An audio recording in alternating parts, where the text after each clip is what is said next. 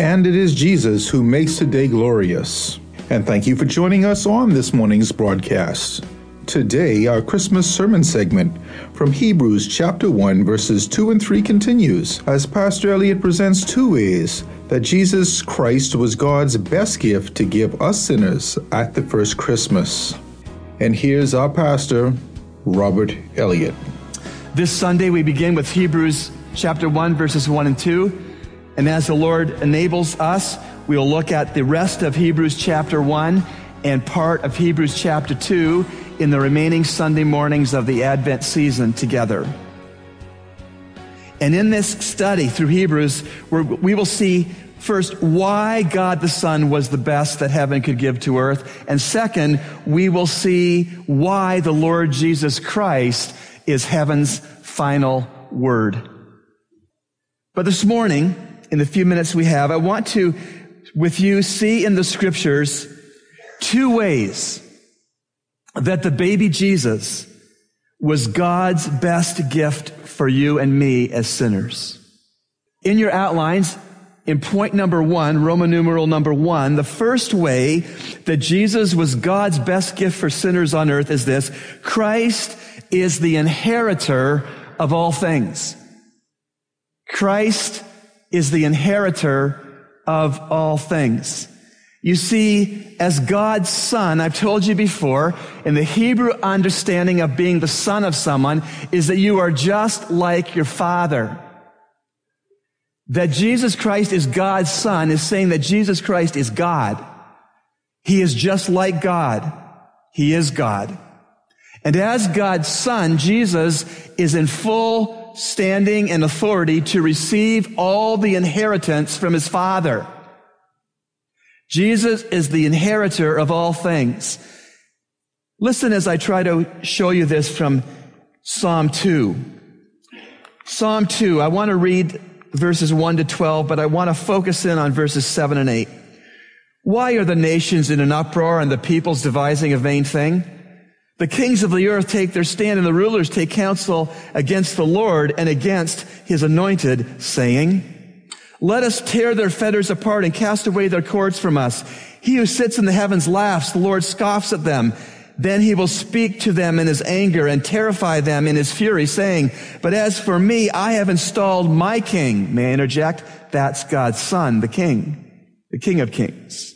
The Father says, I have installed my king upon Zion, my holy mountain. I will surely tell of the decree to the Lord. He said to me, you are my son. Today I have begotten you. Ask of me, and I will surely give the nations as your inheritance and the very cords of the earth as your possession. God the Father, from eternity past, promised God the Son that he would be the inheritor of the nations and possess the ends of the earth. Jesus Christ is the inheritor of all things. And now I want to show you that there are at least three aspects to Jesus Christ's inheritance. There is the natural aspect of it, there is the spiritual aspect of it, and there is the shared aspect of Jesus Christ's inheritance. Let's take them one by one. Subpoint 1, Christ's inheritance involves things natural. I see that in Psalm 2:8. Ask of me, God says to his son, ask of me, and I will surely give the nations as your inheritance and the very ends of the earth as your possession. The Father was saying to the Son, I am going to give you some natural things as your inheritance. Like all the people groups of the world, all the ethnicities. There will be representative, redeemed people around your throne forever in heaven, son. I'm going to give them to you as your inheritance. Natural things. But also, among the natural things the Father has promised as an inheritance to the Son is planet Earth. The natural thing called planet Earth. Have you thought about it lately? That one day the Lord Jesus Christ will inherit the earth and all that is in it. He'll set up a 1,000-year righteous kingdom on earth with a throne on Zion, Mount Zion in Jerusalem, and he'll rule with an iron scepter over the planet, suppressing sin, suppressing injustice, suppressing greed, suppressing all sin. Yes, Jesus Christ is the inheritor of all things. The first aspect of that inheritance is that he will inherit things natural, peoples and earth itself, which will be remade after his millennial kingdom to be a new heaven and a new earth. He'll inherit that. He's going to inherit natural things. He's the inheritor of all things. That's why he was the best that heaven could ever care to give earth. In Colossians 1:16b, you don't need to turn there, it says, all things were created by him, that is Jesus, and for him, that is Jesus. All things were created by Jesus. All things are created for Jesus. He's the inheritor of all things natural. Romans 11:36, for from him, Jesus, and through him, Jesus, and to him, Jesus, are all things. And to him be the glory. Amen.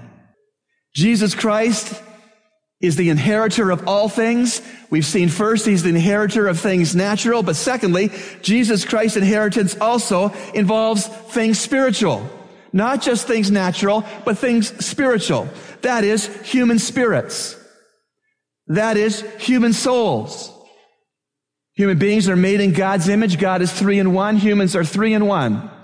God is Father, Son, and Spirit. Humans are spirit, soul, and body. We're made in God's image. Our spirit allows us to interact with God. Our soul allows us to interact with each other. And our bodies allow us to interact with our environments. Jesus Christ's inheritance includes things spiritual. That is, redeemed human spirits, redeemed human souls, redeemed human resurrected bodies, glorified as a package. This is part of Jesus Christ's rightful inheritance. In Ephesians 1:18, it says, quote, I pray also that the eyes of your heart may be enlightened. The Holy Spirit had Paul write to the church at Ephesus, I pray that the eyes of your soul, the spiritual part of you, that your spiritual eyes will be opened, Ephesian believers. I pray also that the eyes of your heart may be enlightened in order that you may know the hope to which he has called you.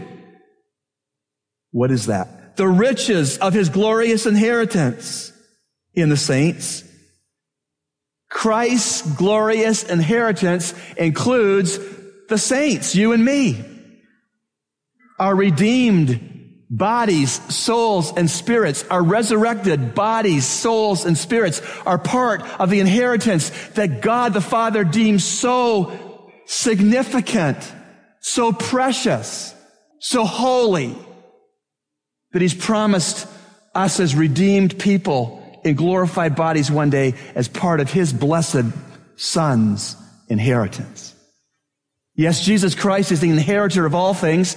All things includes natural things. All things also includes spiritual things. But there's a third thing here. Jesus Christ's inheritance also involves things shared.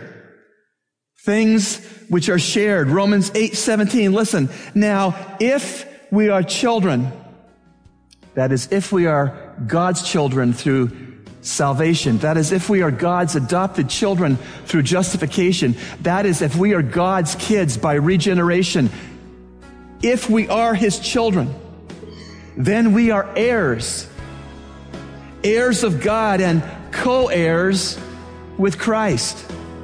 Thanks, Pastor Rob, for your message today.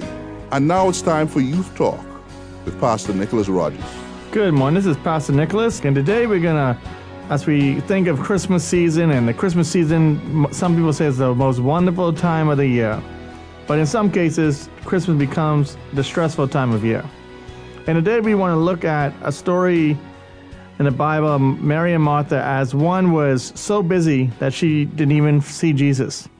And I think that sometimes in our lives, and I think sometimes as we go about the Christmas season, we can get so busy that we don't even give Jesus a thought, that we don't even remember what Christmas is all about. because the joy has been sucked out of us because we are so busy with this activity, whether it be at a church, whether it be at school, whether it be John Canoe, whatever it may be. We get so caught up in busyness that we don't even think about Jesus. And as we think of God's word in Luke chapter 10, verse 38, it says this: Now as they went on their way, Jesus entered a village, and a woman named Martha welcomed him into her house. And she had a sister called Mary, who sat at the Lord's feet and listening to his teaching. But Martha was distracted with much serving, and she went up to him and said, Lord, do you not care that my sister has left me to serve alone? Tell her then to help me. But the Lord answered her, Martha, Martha, you are anxious and troubled about many things. But one thing is necessary. Mary has chosen the good portion, which will not be taken away from her. You see, as we think of this story, we see Martha. Martha is doing things that we would consider good, as she is there preparing the house and serving people and doing everything else to make everyone else happy. But yet, she is so busy and so caught up that she is not doing what she should do. As we see here, she is so concerned about her sister Mary just sitting at the Lord's feet, and she even comes and questions Jesus and says, Lord, don't you care? Don't you see what I'm doing? That my sister is just sitting here listening to you, and yet I need her help. And Jesus makes it very clear that her busyness is in the wrong place. Is that she is so busy and so caught up in serving and doing, like I said, good things for people, that she has forgotten about the King. And I think that this has happened in our lives, especially during Christmas time.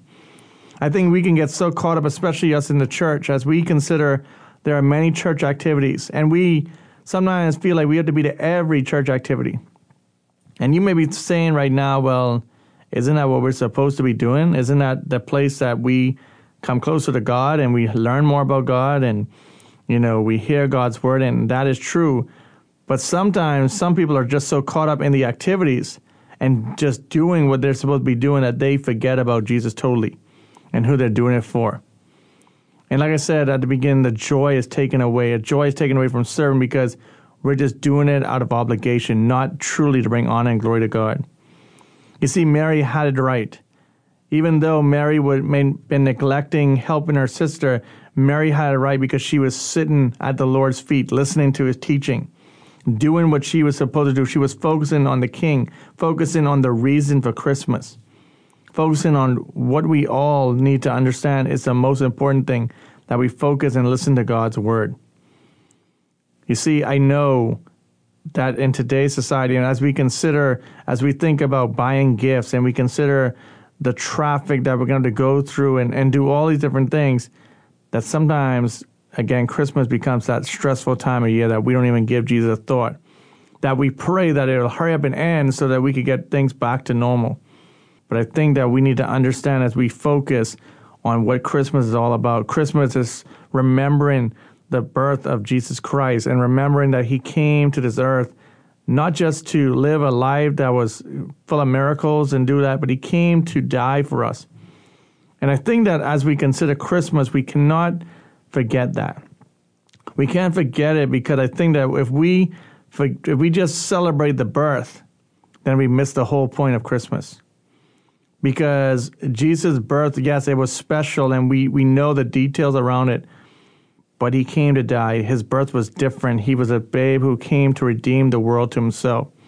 And we are going to look at this later on this month as we consider the Christmas story. But I want us to ask ourselves this morning as we consider what we have just read. Are you a Martha? Are you a person who is so filled in the busyness that you're so distracted and even, like I said, doing things in the church that you have totally forgot about Jesus? Or are you Mary?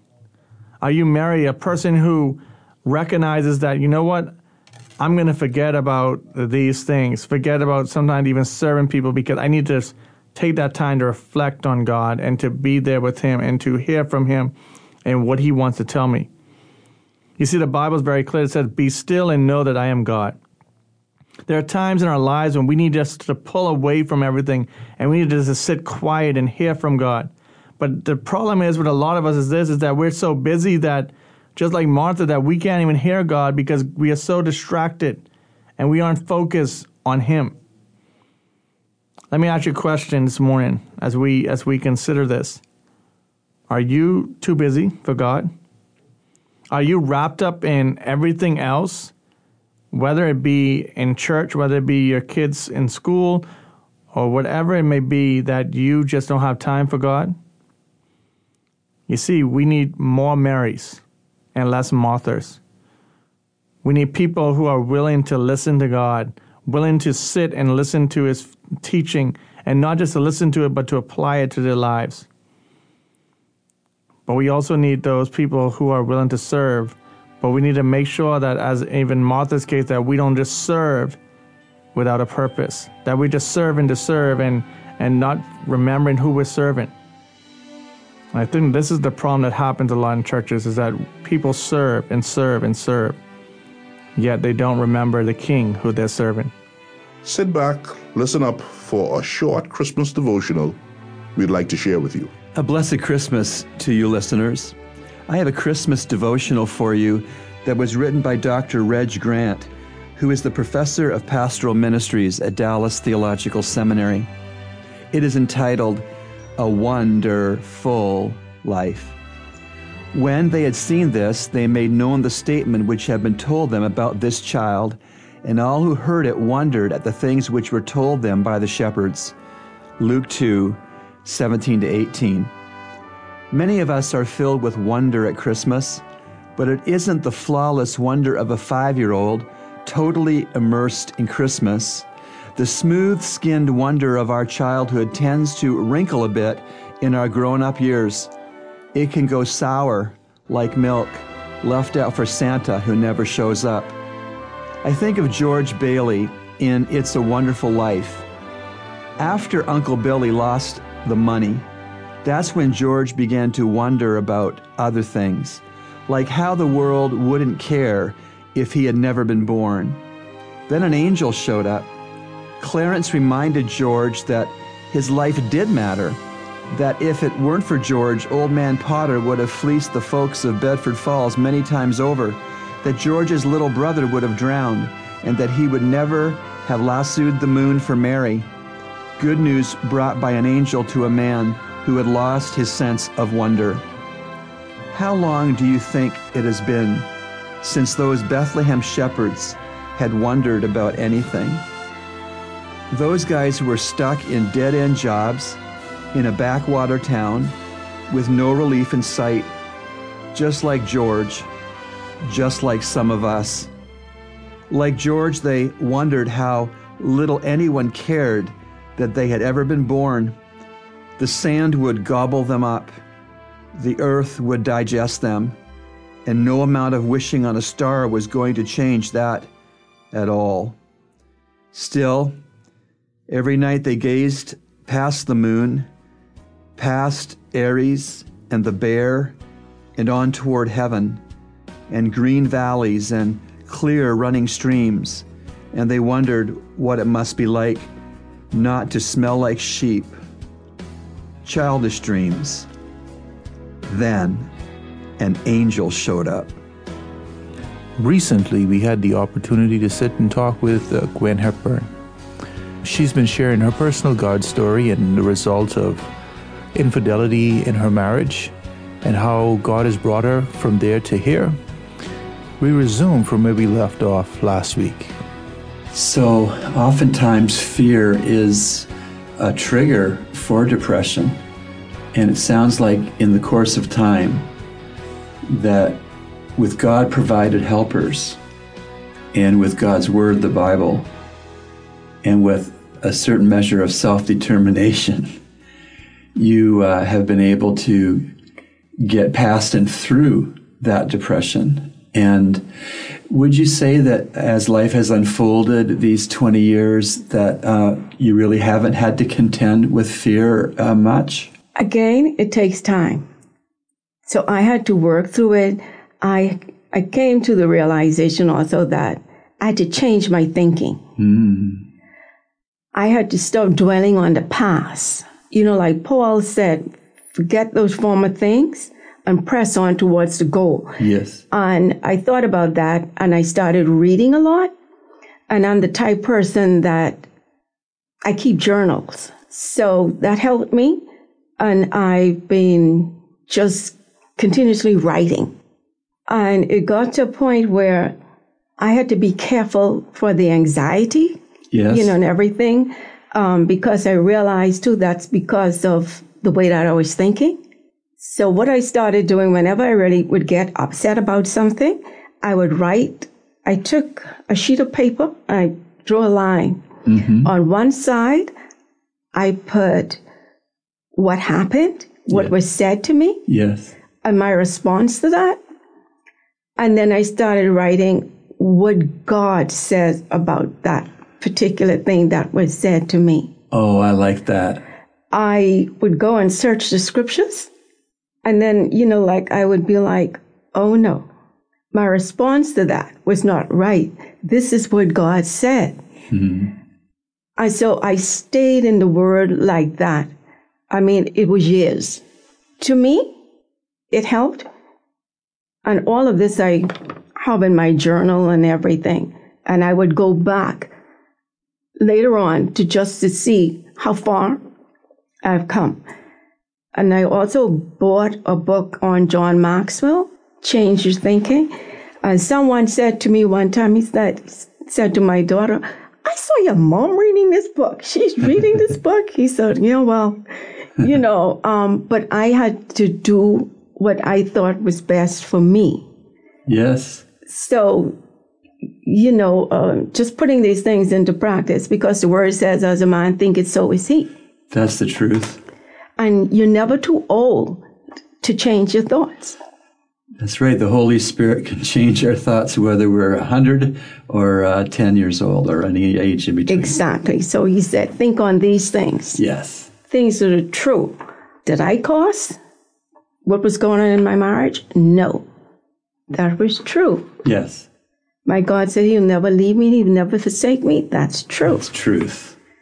So, you just have to, self-control, that's another thing I had to learn, self-control. I had to get rid of this feeling because that was not supposed to be a part of my vocabulary anymore. Right. We shared that in church here recently, that feelings make a lousy train engine, but they're okay caboose. And when you spoke about that, I said, Pastor, why are you talking about me? Oh, I can assure you I was talking about me too.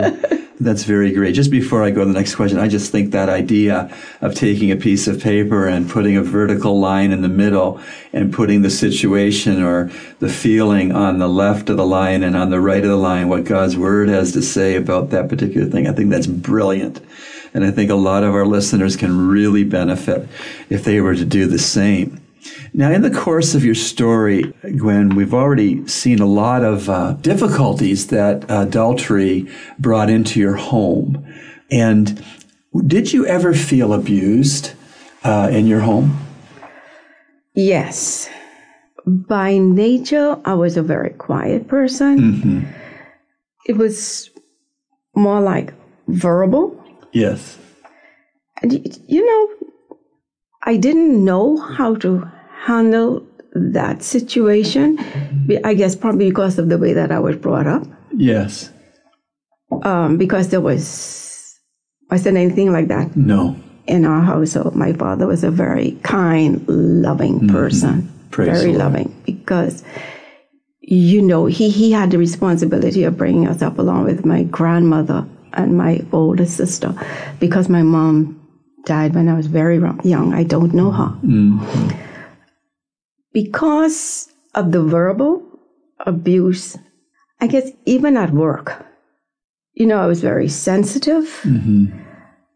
I honestly didn't know who I was, like in the beginning. That's the reason why, we need to know ourselves. We need to love ourselves even before you talk about marriage. Mm-hmm. You need to know who you are. Mm-hmm. You need to love yourself first. Mm-hmm. And I was insecure. I realized that I was insecure. Yes. And the verbal abuse did not help. And it actually took another person who was not a believer to let me see this. And he said to me, I want to talk to you. And I was like, no. And then he said to me, he said, do you know you're beautiful? You're a beautiful woman. He said, I don't know what has happened to you, but I want to tell you as a friend, someone has done you wrong. And I was shocked. He said, well, anyway, someone has been lying to you. And I thought about that, I know he was not a believer, but I thought about that. It caused me to really start thinking, why did he say this to me? How was I acting, in order for him? And like he told me, other people in the office were saying the same thing, that like something is going on with me. And I started thinking about it, and then I started observing more, and then I realized, yes. I would think you'd be trying to sort out, what to make of that friend's compliment and how you should handle that, or what to do with that. Yeah, but it caused me to start thinking. Yes. Because he was a friend. But he saw that something was wrong. Yes. And that, circling back to the abuse you had been experiencing, with your husband verbally abusing you, that takes a toll. And as you say, until we know who we really are and who God has made us in Christ, we'll be insecure and we'll begin to believe lies. And that's good that you were, delivered from believing some lies that you had become to believe. That's all the time we had for today. We'll pick up from here next week in the will of the Lord. You've been listening to the Echoes of Calvary, a radio ministry of Calvary Bible Church, Nassau, Bahamas. Our morning worship services are at 8 and 11 a.m. this morning in the sanctuary located on Collins Avenue. Feel free to join us at these times. You can also write us at eocradio@gmail.com or P.O. Box N1684, Nassau, Bahamas. And remember, everyone needs a Savior.